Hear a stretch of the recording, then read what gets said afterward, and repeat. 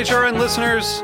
As we celebrate our 15th year, we are deepening our commitment to giving voice to the next generation of food systems storytellers, and we need your help.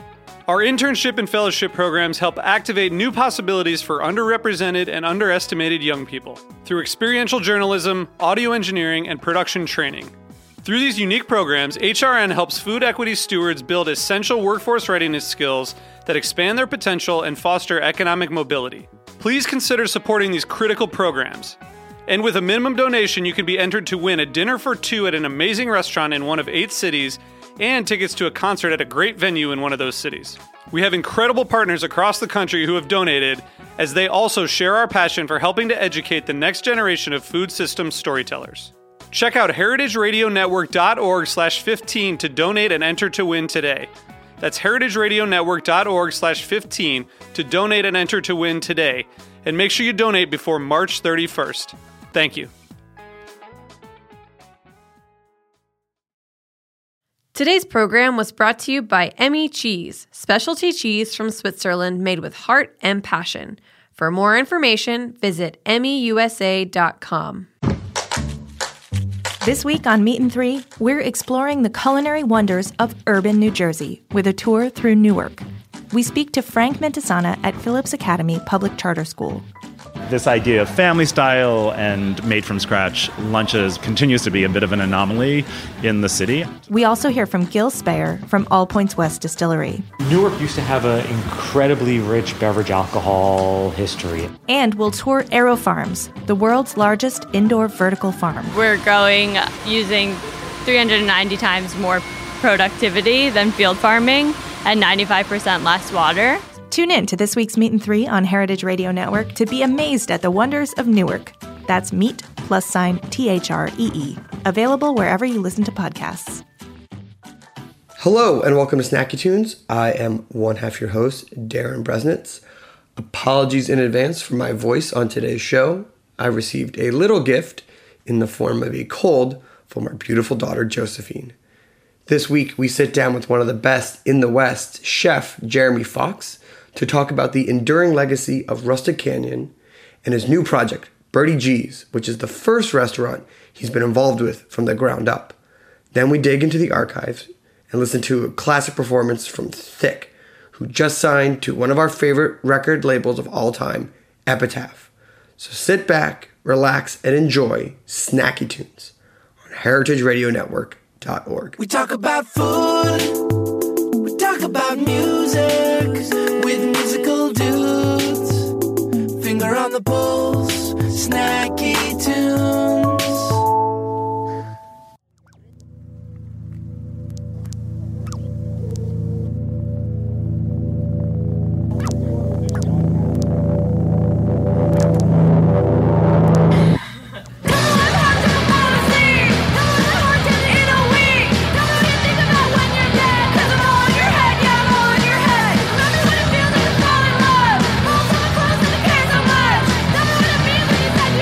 You were never there, you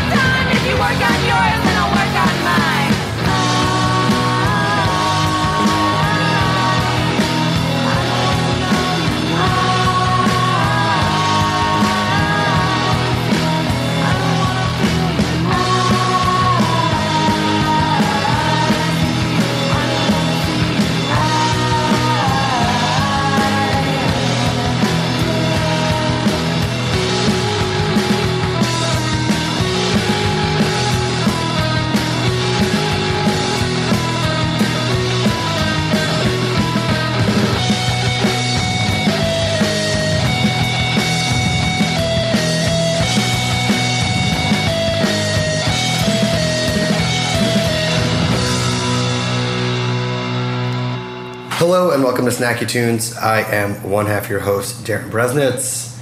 I want to thank my daughter in advance for giving me a little bit of a cold and this amazing raspy voice. I love you very much, Josephine. But you're here today with Jeremy Fox. Welcome to Snacky Tunes. Thanks for having me. So I want to talk to you about Birdie G's, but before we get to that, I want to talk a little bit about Rustic Canyon because I feel like it's having a moment right now. I've been in a couple times and I feel that some of the plates I've had, some of the food they're putting up is the best that it's ever been. I agree. It's been around for years. It's a complete staple. But what made you want to dive back into the menu and continue to push the restaurant beyond, what it could be just to stay busy every night? I think Rustic Canyon is always, even before me and after me, has continued to evolve, and it's never been static. We've always kind of followed our hearts and our kind of obsessions and inspiration on where it goes next. So, the menu is completely different than it was 5 years ago and 4 years ago and 3 years ago, so on and so forth. As Birdie G's started getting closer and kind of the idea solidified, it started to become a lot more clear on what the difference between Rustic Canyon and Birdie G's is, which is a lot more difficult when I don't have a set genre of what my food is. It's not Italian, it's not pasta, it's not Spanish, it's not French. So other than the ubiquitous farm to table, I don't necessarily have a way to describe Rustic Canyon's food. So I've just gone with that, and for better or for worse. And it's, what I wanted to create a restaurant like Birdie G's. I wanted a place that, how I like to eat. I want to go to this place, and for that one dish that I like and I get every time. And I think the older I get, the more I eat that way. So what it meant for Rustic is that, it's a neighborhood restaurant, which means that it's usually, plays the hits and doesn't necessarily change. But we wanted to go the opposite way, where it's constantly changing. It's a neighborhood restaurant that you pretty much, the thing that you loved the last time most likely won't be on the menu again, other than a few dishes. And it was a matter of finding a common voice for what the restaurant is, for the kitchen, and working with the chefs and Chef de Cuisine Andy Dubrava. A lot of these dishes that you're talking about that you've had recently that you feel it's the best Rustic Canyon has been are his dishes, and he's definitely grabbed a hold of what our ethos was, and putting his own spin on it. So with Rustic Canyon becoming a neighborhood spot, which we have felt for a long time is very successful to the longevity of any restaurant, and you understand that people aren't going to be able to get the same plate of pasta they got the last time, how do you keep reinforcing the flavors or the themes of the menu so that people know they're going to get a similar food experience while not the same dishes? We're definitely conscious of the fact that we're depending on people trusting us in a way, especially repeat diners, that if they are coming back and they know that these certain dishes aren't going to be around, that they trust that, whatever is going on, whatever they're cooking, it's going to be good. And so we consciously make sure that what we're doing isn't too precious, it's not esoteric, but we're using the best ingredients, we're using a lot of great techniques. We're using some modern techniques, nothing beyond a dehydrator, but whether that's fermentation, and trying to make things that have a certain craveability to it, but with a little different spin. And usually, if something sounds pretty over the top, it's usually comes out fairly light and balanced. So you have unbelievable creative freedom at Rustic Canyon, and also the financial stability to create whatever you wanted. But when did you start thinking about opening a new place when you have essentially a dream restaurant that is your playground, your R&D facility, you have all these beautiful connects with farmers and different people? What made you want to start saying it's time to open up another place? I think just getting older and wanting to do I'm not replacing anything where I felt like in the past I would have had to leave Rustic Canyon to go do something else. I'm in a very fortunate position that I'm still with Rustic Canyon, and I get to just do a different expression.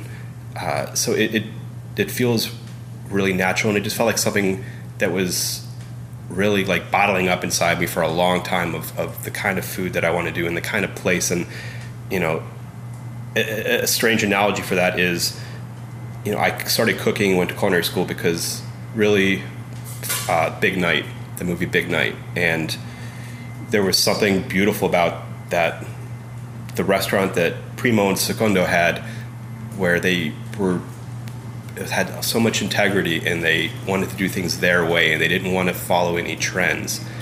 And the place down the street that Ian Holm had with like the music and the cocktails and the neon signs, which was after seeing that movie, that's the evil side, and I wanted Primo and Secondo's restaurant, and that's kind of how I've built my career. Is I wanted to just do, stay away from trends and do something where it was very understated. And now I want to have that. I want the restaurant that Ian Holm had, because it was so fun and lively. And while it was very lively at the special dinner that they cooked for the Big Night, that place with so much energy, that really kind of felt like what I wanted. And to be able to have both felt just the best of both worlds. Yeah, in many ways you can keep the original indie movie, and then you can go out and make the big blockbuster like as John well. Cusack. Yeah, John Cusack. He did Con Air, and then he did Grosse Pointe Blank. Or maybe I think it was one before the other. I think doesn't matter. I'll watch them both on a Saturday. Yeah, when it's raining. Mm-hmm. They're both going to be on TBS. So instead of just overhauling the menu or burning a place to the ground and walking away, what can you say with opening a new restaurant that you can't say with just saying we're closing it down in 4 months, we're going to be Rustic Canyon 2.0? What does opening up a new restaurant allow you to say and allow you to plant a new type of flag for you? In my mind, in my vision, Birdie G's is a lot more decadent, a little bit more whimsical, and I think that there is probably a little bit more creativity and, like I said, whimsy in the style of food there. Where at Rustic Canyon, I wanted it to be. I didn't want it to feel like. The last thing I wanted was it to be like that's Jeremy Fox's food. That's a certain way, and if I'm not there, it's not right, and it's not as good. So it was about finding just kind of what Rustic Canyon could be, and be as just a great restaurant, and not depend on me. I think a lot of times when you're young, you want to be the most vital part of whatever the operation is. You want to be the thing that's holding everything together, and there's something beautiful about kind of setting it up and then watching it just improve and get better, and it's improving because other people are putting their own love into it and taking such ownership over it and have such drive to make it better and better. There's an ownership that you can share, but also comes with age where you have that confidence where I don't have to be the guy wanting every onion for it to be my place. Yeah, but that's 40. That's 40. Mm-hmm. So let's talk about Birdie G's. For those who are unfamiliar with it, what is it going to be? Birdie G's is again, it's hard to say in a one sheet what it is. It's a classic American restaurant, but not like any other restaurant. You know, it has some lineage or some inspiration from classic places like Musso and Frank or Tatich Grill, and just the kind of places in, say, the Midwest that have been around for 60, 70, 80 years, more than that, and haven't necessarily rolled with the times, but that's what's great about it. That's what's classic and timeless about it. And I'm not necessarily replicating those things, but I would love if in 50 years Birdie G's is still maybe even serving, you know, a lot of the same dishes it was like when we opened. Long after I'm gone, that would be the ultimate dream. That it's just people go back because they want this dish that was conceived in 2017 and just continue to go. I mean, there's staples like Musso and Frank's. If you know what to order, you get a meal that feels very modern and very good and exactly what you want, and it's been around for 100 years. Mm-hmm. How do you plan for that? You know, what is the underlying philosophy of, obviously you don't know what people are going to be eating in 50 years, but how do you stay true to yourself, but then also trying to make modern classics for a restaurant that's going to be very new in a time where people's desire for food on a menu can be fickle? I think the biggest thing is I wanted to just taste amazing and be over the top. You know, I don't know why I've always kind of wanted to stay in the middle in terms of like subtlety or understatement and not beat people over the head with whatever with anything. And I want this to be like, holy shit, I can't believe they're actually doing that dish. How many calories is that? But, you know, have some things like that, and not have that editor in my mind of like, it's too much. It's too much. Like, I just we can't do that. We can't do that. We can't do that. And there you go. We can do that. I want to go for it. Awesome. Well, we're going to take a quick break. And we're going to come back. We're going to talk about building the restaurant from the ground up, and then what people can expect, especially the custom caviar, which I am very excited about. We have a song from the archives. I'm going to give my voice a little bit of a rest here on Snacky Tunes on heritageradionetwork.org.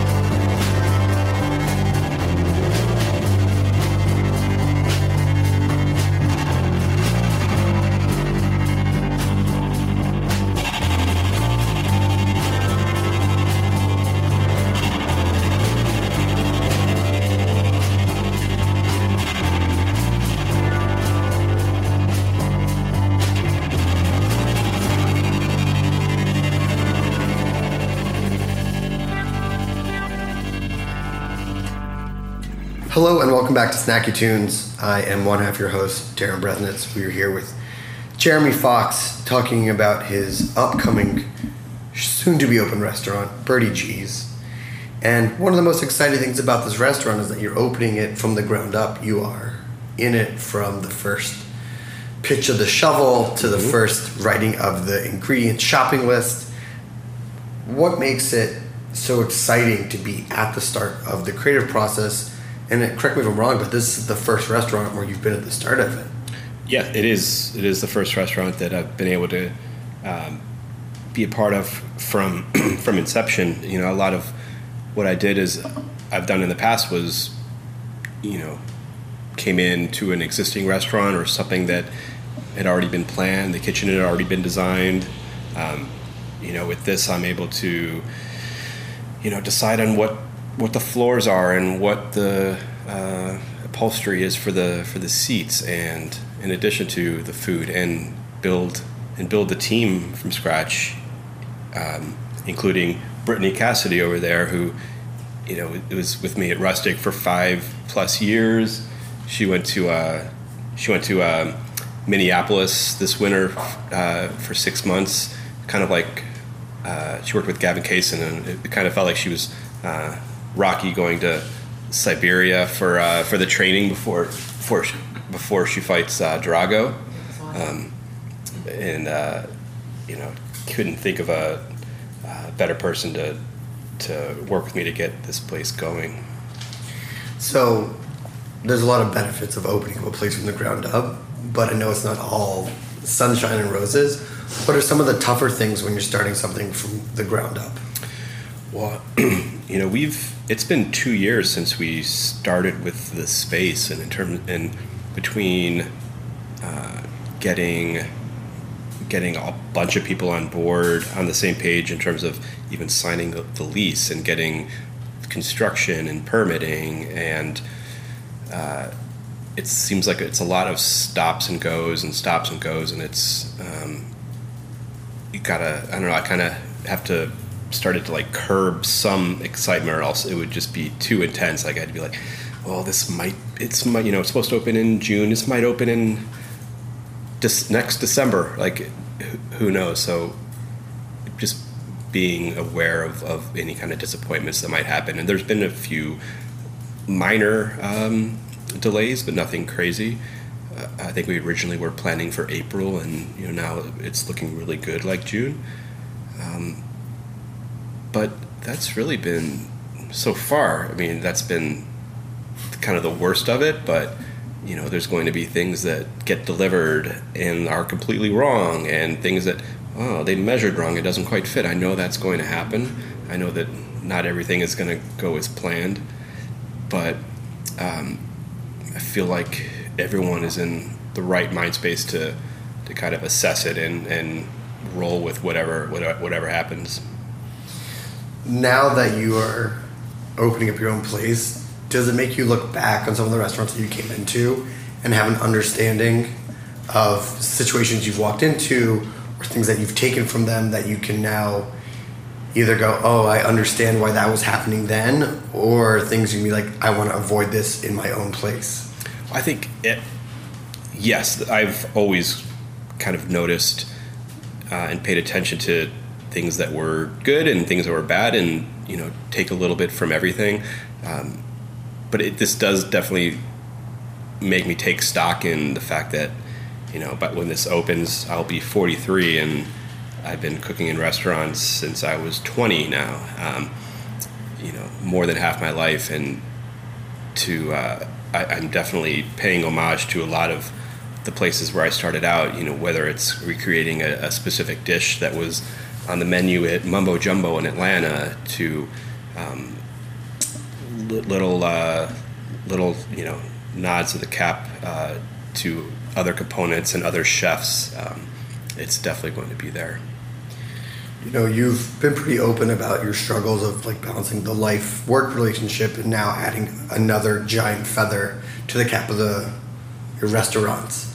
How do you plan on balancing that? Like, how do you plan, since this is so personal for you, to take those moments when you go, I need to step away and take time for myself first, what's expected of opening up your own restaurant and having to be there short of sleeping there?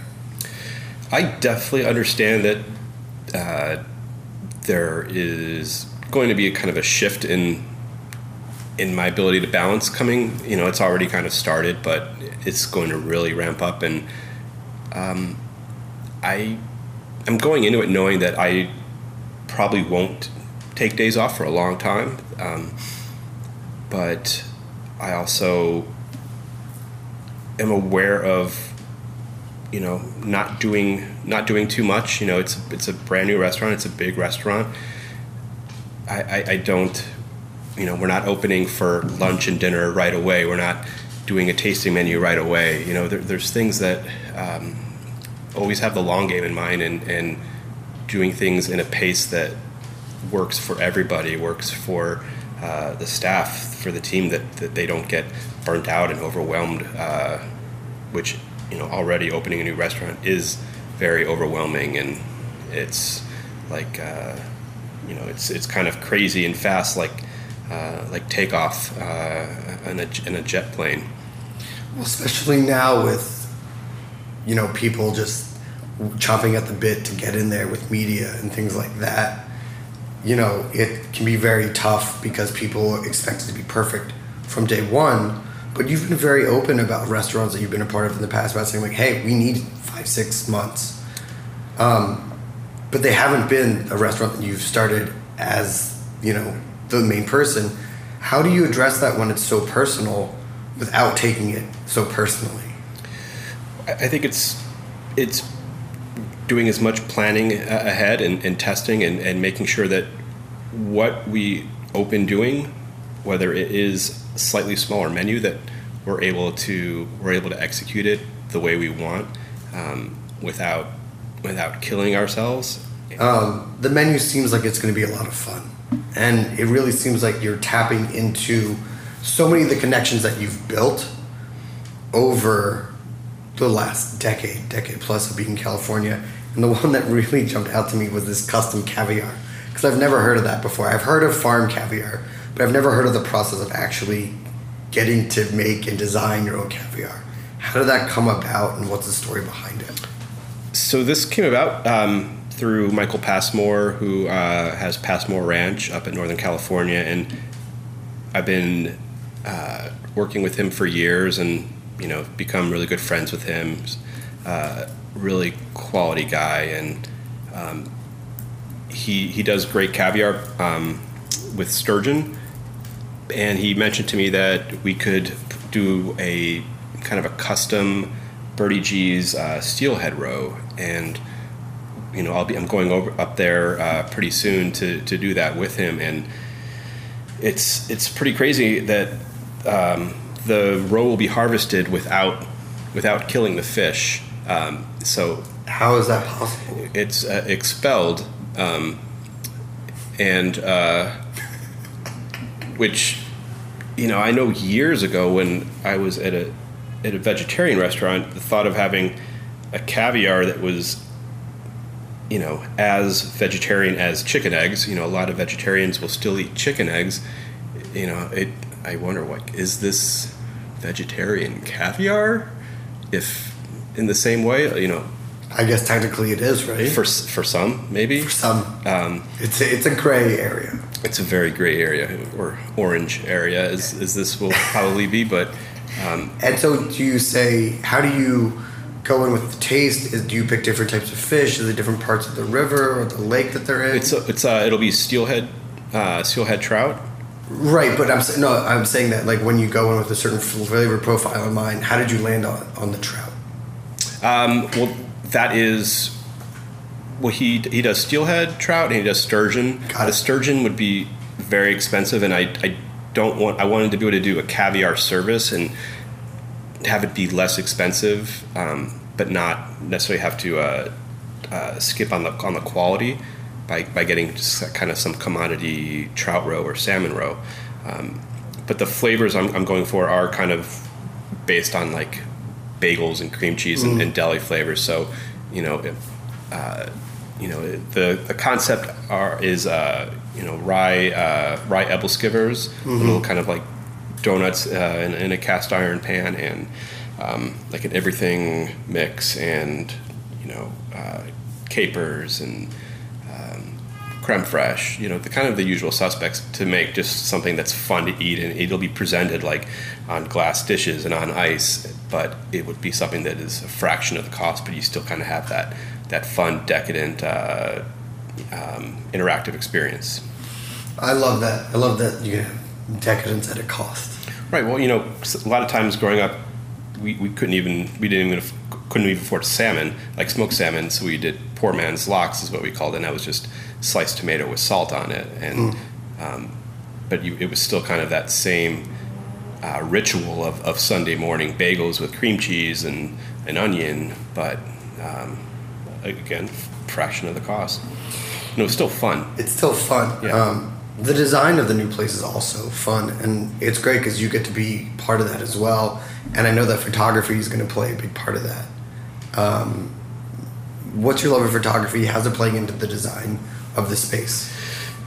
Well, I've definitely picked up an affinity for photography over the years, and we just started out with taking pictures of dishes on the floor at Rusty Canyon, and then my friend Matt gave me one of his old cameras, Sony A7s, and I still have no idea how to use it. A lot of times it's in auto mode, but I would love to. I kind of see that as my hobby, for the rest of my life, of learning how to do amazing things with a camera, because I've even scratched the surface on that. So I don't know that the photography has influenced the design. I think the biggest influence for design is we didn't want it to look like we did a whole lot to the space, because it has just such a natural rawness to it that we kind of went in and we put a kitchen in and cleaned up the floors, and a friend of mine is doing an amazing mural, but it still has.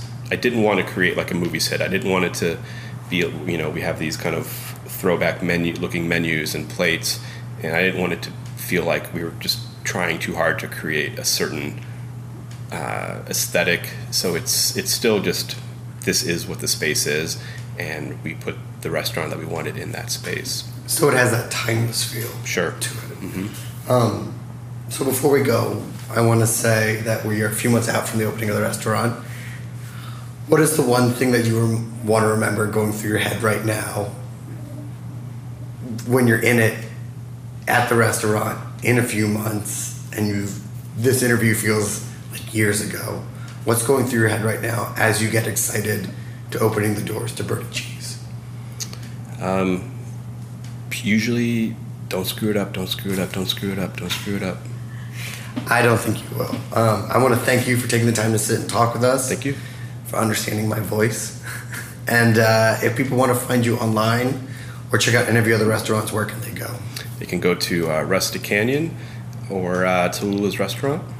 Awesome. And for information on Birdie G's, where can they go? They can go to birdiegsla.com or on Instagram at birdiegsla. Awesome. Well, thank you so much. Thank you. We have another song from the archives, and then a live performance here on Snacky Tunes on heritageradionetwork.org.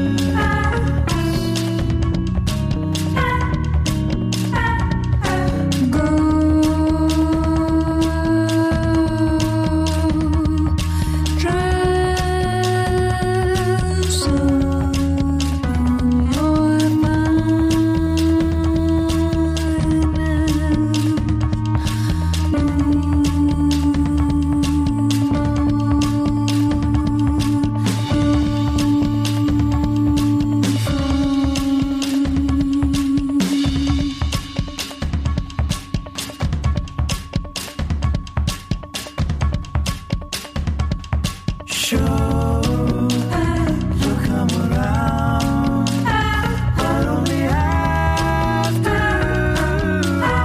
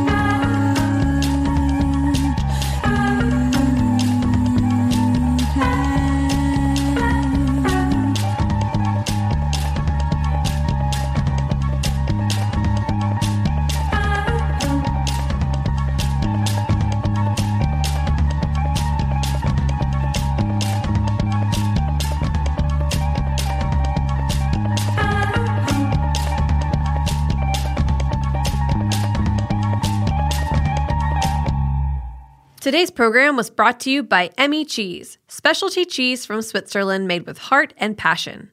Since the early 1900s, Emmy has been a passionate supporter of farmers, cheesemakers, and family tradition. They believe in sustainable agriculture and respect for the people, land, and animals that make their business possible. Remaining dedicated to tradition, they strive to lead the industry in innovation, ensuring they bring you only the highest quality, best-tasting cheese from Switzerland. Emmy is best known for importing more than 80% of Swiss Gruyere into the United States, but that's not to overshadow their other specialty cheeses, including Kottbulk cave-aged cheeses, Appenzeller, Tête de Moine, and traditional Emmentaler. For more information, visit emmyusa.com. Are you enjoying this podcast? Heritage Radio Network has plenty more. Hi, my name is Sam Ben-Ruby, and I'm the host of The Grape Nation on Heritage Radio Network. With this show, we bring wine to the people. Each week we bring the best guests in wine on, taste different wines on air, and invite our listeners to taste with us. You'll find our approach to wine decidedly unsnobby. You can find The Grape Nation wherever you listen to podcasts and on heritageradionetwork.org. Welcome back. We have Thick live in studio. Woo! Nikki, Sherry, Kate, welcome. Hello. Thank you. Thanks for having us. Hi. Grim Streaker and Annie Hart both said that we should have you on, so here we are. That's so sweet of them. Like, totally separately. They just said, have them come on. One of the interviews I read with you, you talked about how female bands are taking over the male-dominated scene. Sure, was that me? Perhaps. That sounds like something I would say. What do you think the gap is that female bands are covering that male bands are not able to do anymore? Or just why do you think of theirs the rise is happening? I could give an opinion from my perspective. I've been playing music here since I'm 17, like in New York City. And I was used to going on Craigslist, and there were so many dude bands that were like we don't want girls in the band. Like, we're just looking for guys. And I was always the only girl in an all-male band, and we would play so many shows, and it was like so dominated by dudes all the time. And I think we saw like starting a couple of years ago, like all these girl bands were like popping up, which is I think amazing. I think like it was a camaraderie of like everyone like communicating about what they were doing, and yeah, that became the thing. It was like now people are like dude bands, like. It's all about the girl bands. So wait, can you ask the question again? Yeah, what do you think the female bands bring to the table that the male bands were no longer bringing to the table? You go first then. Something that I know is a safe space. Like, it's just, I don't know, more of an inclusion. Sometimes when I first moved to New York, I'd go to shows, and I'd like love going to any kind of show, and it was always like really aggressive. Which is fine, but almost too aggressive. Like, where up front, you just get smashed and pushed in the face. Just like, and it's fun, but it almost felt like violent. And it wasn't like, let's just party together. Let's like jump around together. It's like, I'm gonna beat you up. And I felt like all the shows I used to go to just got more and more aggressive. And so I think that's something that I know Thick does. I can't talk for every single female fronted band or female bands in general, but I think we bring more of a safe space of like respect everyone, respect their space, respect safety, like have fun and be together and together. That's how I just feel about it. Yeah, where it used to kind of be a girls to the front was something you would have to say, and now I feel like at our shows at least, like we don't ever have to say that. And anybody's up front, but now it's like boy, girl, anything you want to be, like you're up front and you're included and you're just not, you're respected. If you get crowd surfed, I feel like you always land, like people like help you land and like look out for you.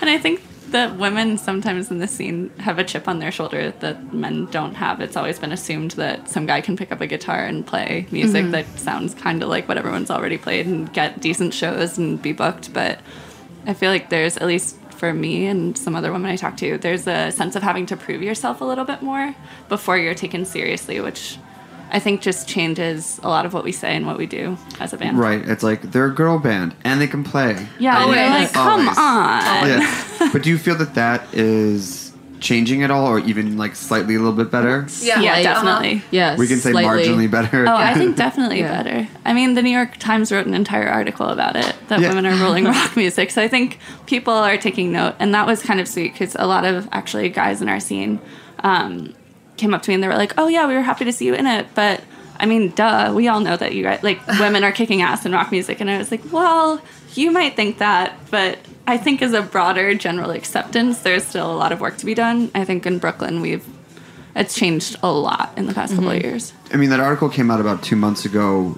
You said people have seen you in it, but have you seen even more response for it, or what has kind of been the result of being in that article, or people's perception? More people listen to our stuff on Spotify. Yeah. It seems like all different types of people like have reached out on like Instagram. Like I guess more people like following it on Spotify and like Instagram, and it's not like one specific like type of person. I feel like it's all different types of people, which is really cool. So like that's always really good to see. Do you feel that, I mean, you're still relatively young, but do you feel that there's, you know, like 15 or 14 or 16-year-old girls reaching out to get influence? I want more. I have a little sister. She's 16. And I'm like, tell your friends that I'm your cool older sister and hang out, you know, listen to Thick. And she doesn't really, but I love that. She's playing guitar, though. I wish when I was 16 I had women playing like this, you know? I really, Alanis Morissette was my thing when I grew up. I loved Alanis.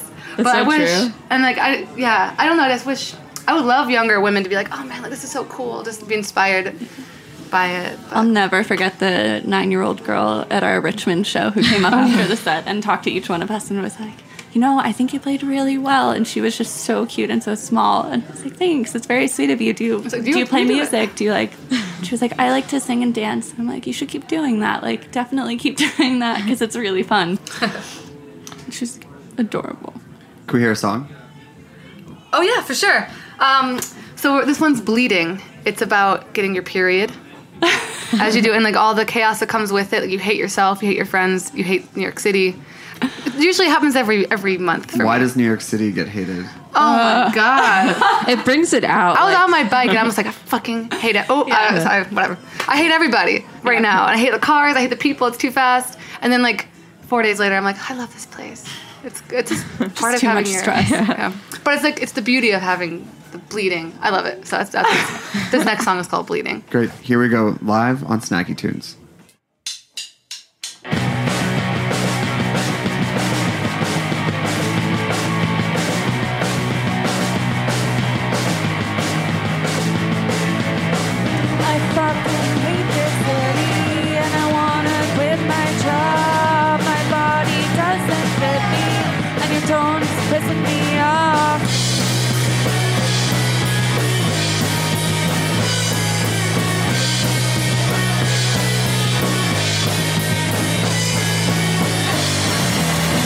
Don't touch me. I'm bleeding. Don't touch me. I'm bleeding. My boss is such a dick and I just told them off. I think my friends all hate me. Maybe I should just get lost.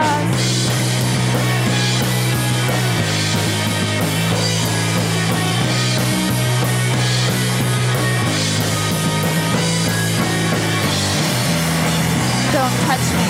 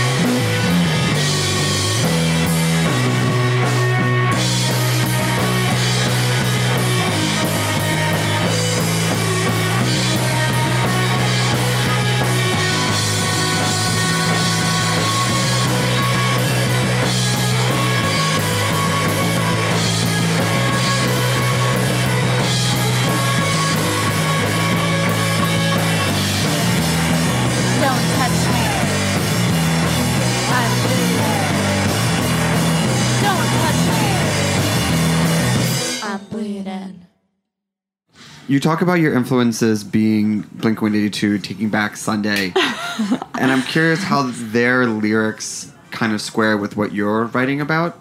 It's just because sometimes there are like very like party boy or like girlfriend type stuff. What do you pull from them, and what do you leave behind? Well, they were just so much fun, and they don't take themselves too seriously.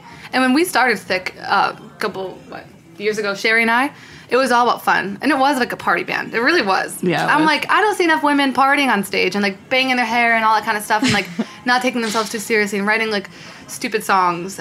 And like one of our first songs was "Take Your Clothes Off and Party with Me," you know, because that was something that we would do. Yeah, I feel like the hardest thing sometimes, like being in bands, is to have fun. And I feel like when I like joined Thick and I was talking to them, I was like, oh, like this is so fun. I mean, we figured out how to like have fun and not be like well, it's a balance. You can have fun and still play well. At first we would have fun and like we were fun to watch, but we were not very good to listen to. And to be honest, we were terrible. But it was always it was always fun, and it's still just as fun. But now I'm like, wait, I've been playing guitar for so long. Like, let's like take ourselves a little bit seriously and make an effort, like so we can perform well. I think we found the balance. So that's why I loved. Like, I thought they were just so funny, and they didn't take themselves seriously, and Taking Back Sunday, I don't even know. I just also those melodies. I think they've always been really easy to remember because I listen to all that stuff. Like I grew up on Long Island, like middle school, high school, and like I don't know, they're super easy and fun and catchy hooks, lots of harmonies. I feel like for sure.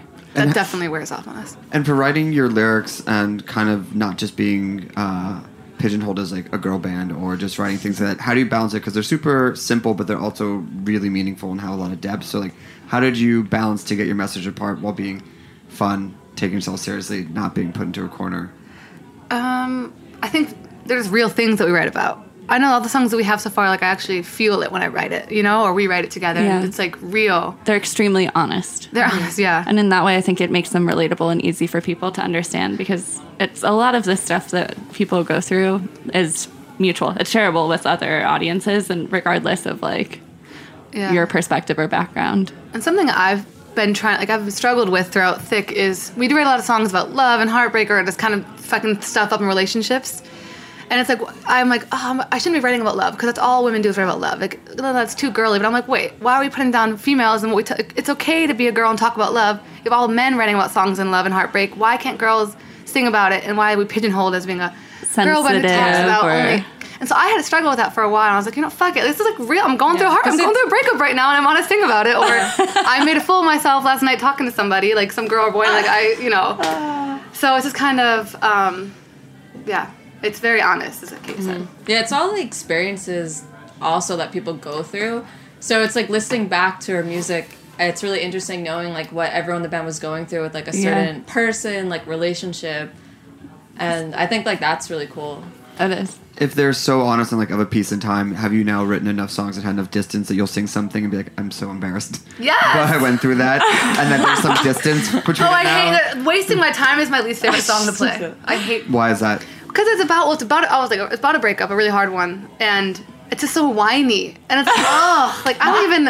It is angry. It's like I never loved you anyway, which is true, which I like that part. But I'm just like, you're leaving. It's like, shut up, Nicole, get over it. It was that's the only song I'm like, ugh. Everyone else likes that song though. Yeah. I mean, you got to play it for the fans. It's like a grunge song. I feel like our one fan, Sherry's mom. Yeah. She's like, I really like that song, even though I can see that it's painful. She like relates. She relates to all the lyrics. And do you ever find that if you come to a song that's not as honest, you say that the other band members will be like, you need to go back and redo this or kind of come a little bit more correct? Yeah, I'm like, you need to face the wall and rewrite. Well, we'll be playing together and like it just won't go anywhere. When we have a song, when we write songs, it just comes so easy. It locks in. Or it doesn't. If it's not locking in, I think we just like move forward. Yeah. Yeah, I'm like, you know what? I'm not really into this. Like, it just doesn't really go anywhere. We have quite a few of those where like it just didn't really go anywhere. Hit the heart. Was it because the content wasn't true, or just like it just didn't come together for all the other elements? Well, we have a couple like actually well structured songs, but I don't. One song we have, it's done.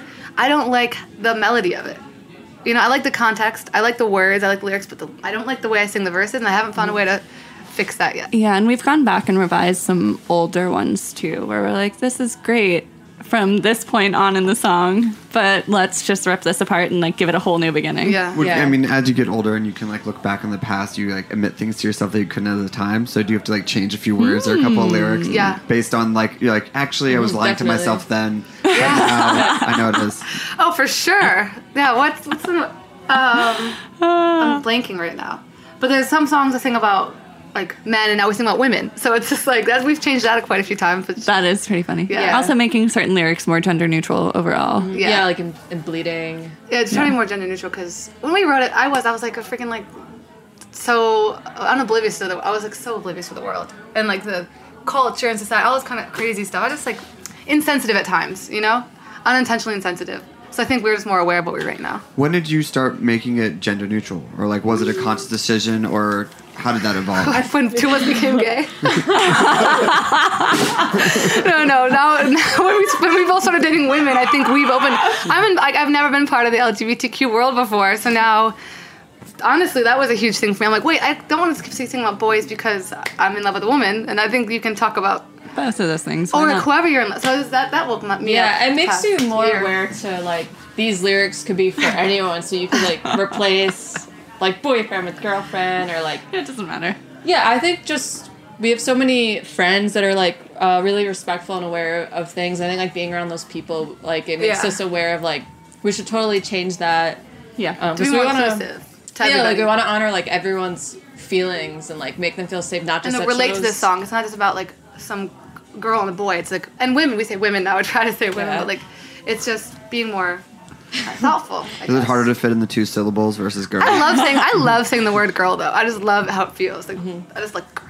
Because saying boyfriend is like, I think like since the 70s, it's just been so like how it's said like in music, boyfriend. Like it's fun to say something different. Can we hear another song? For sure. What are you gonna play for us? The next one is called Girly. Oh yeah. We're just put a music video for the song too. Cool. Here we go, live on Snacky Tunes.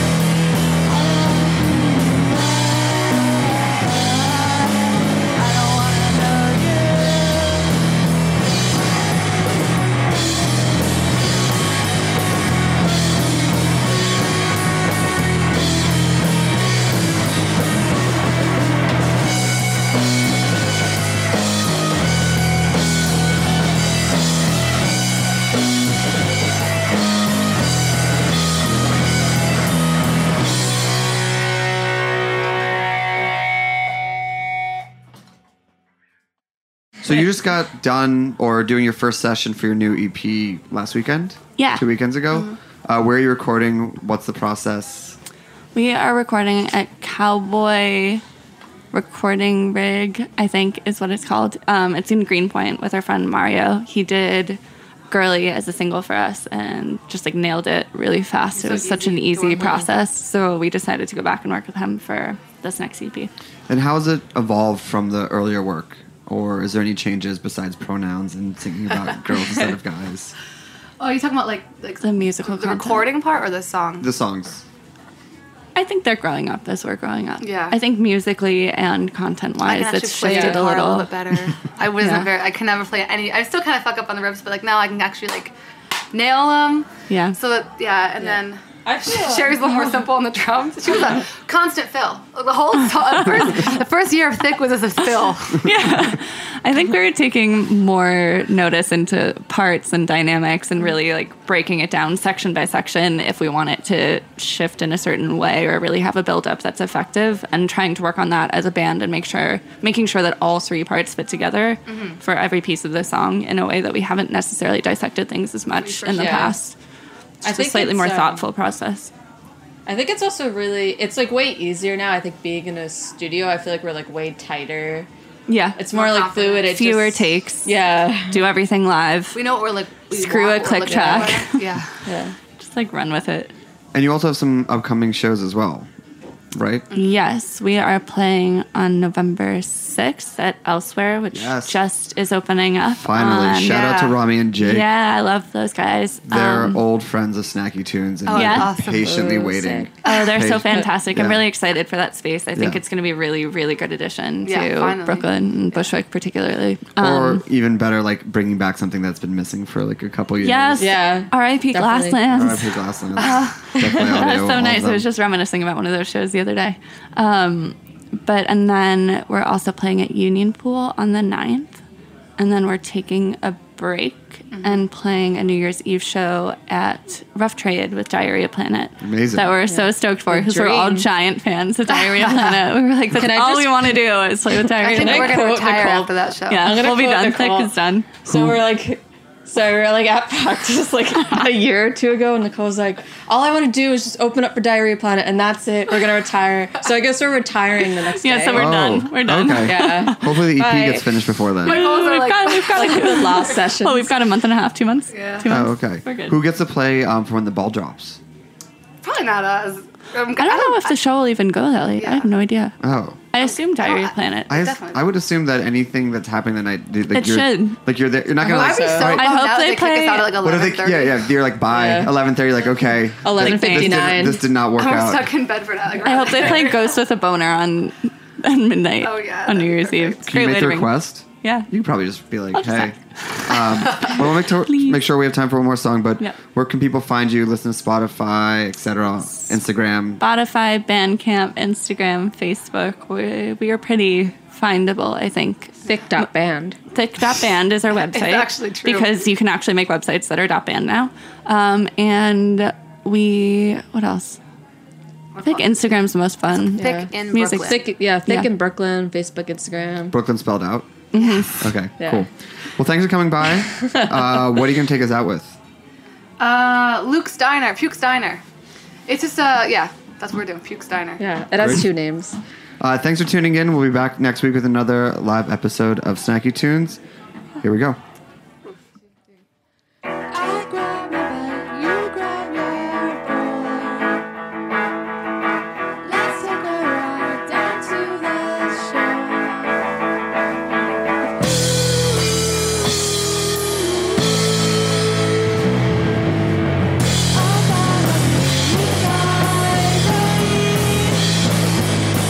I'll be there when you're next to me.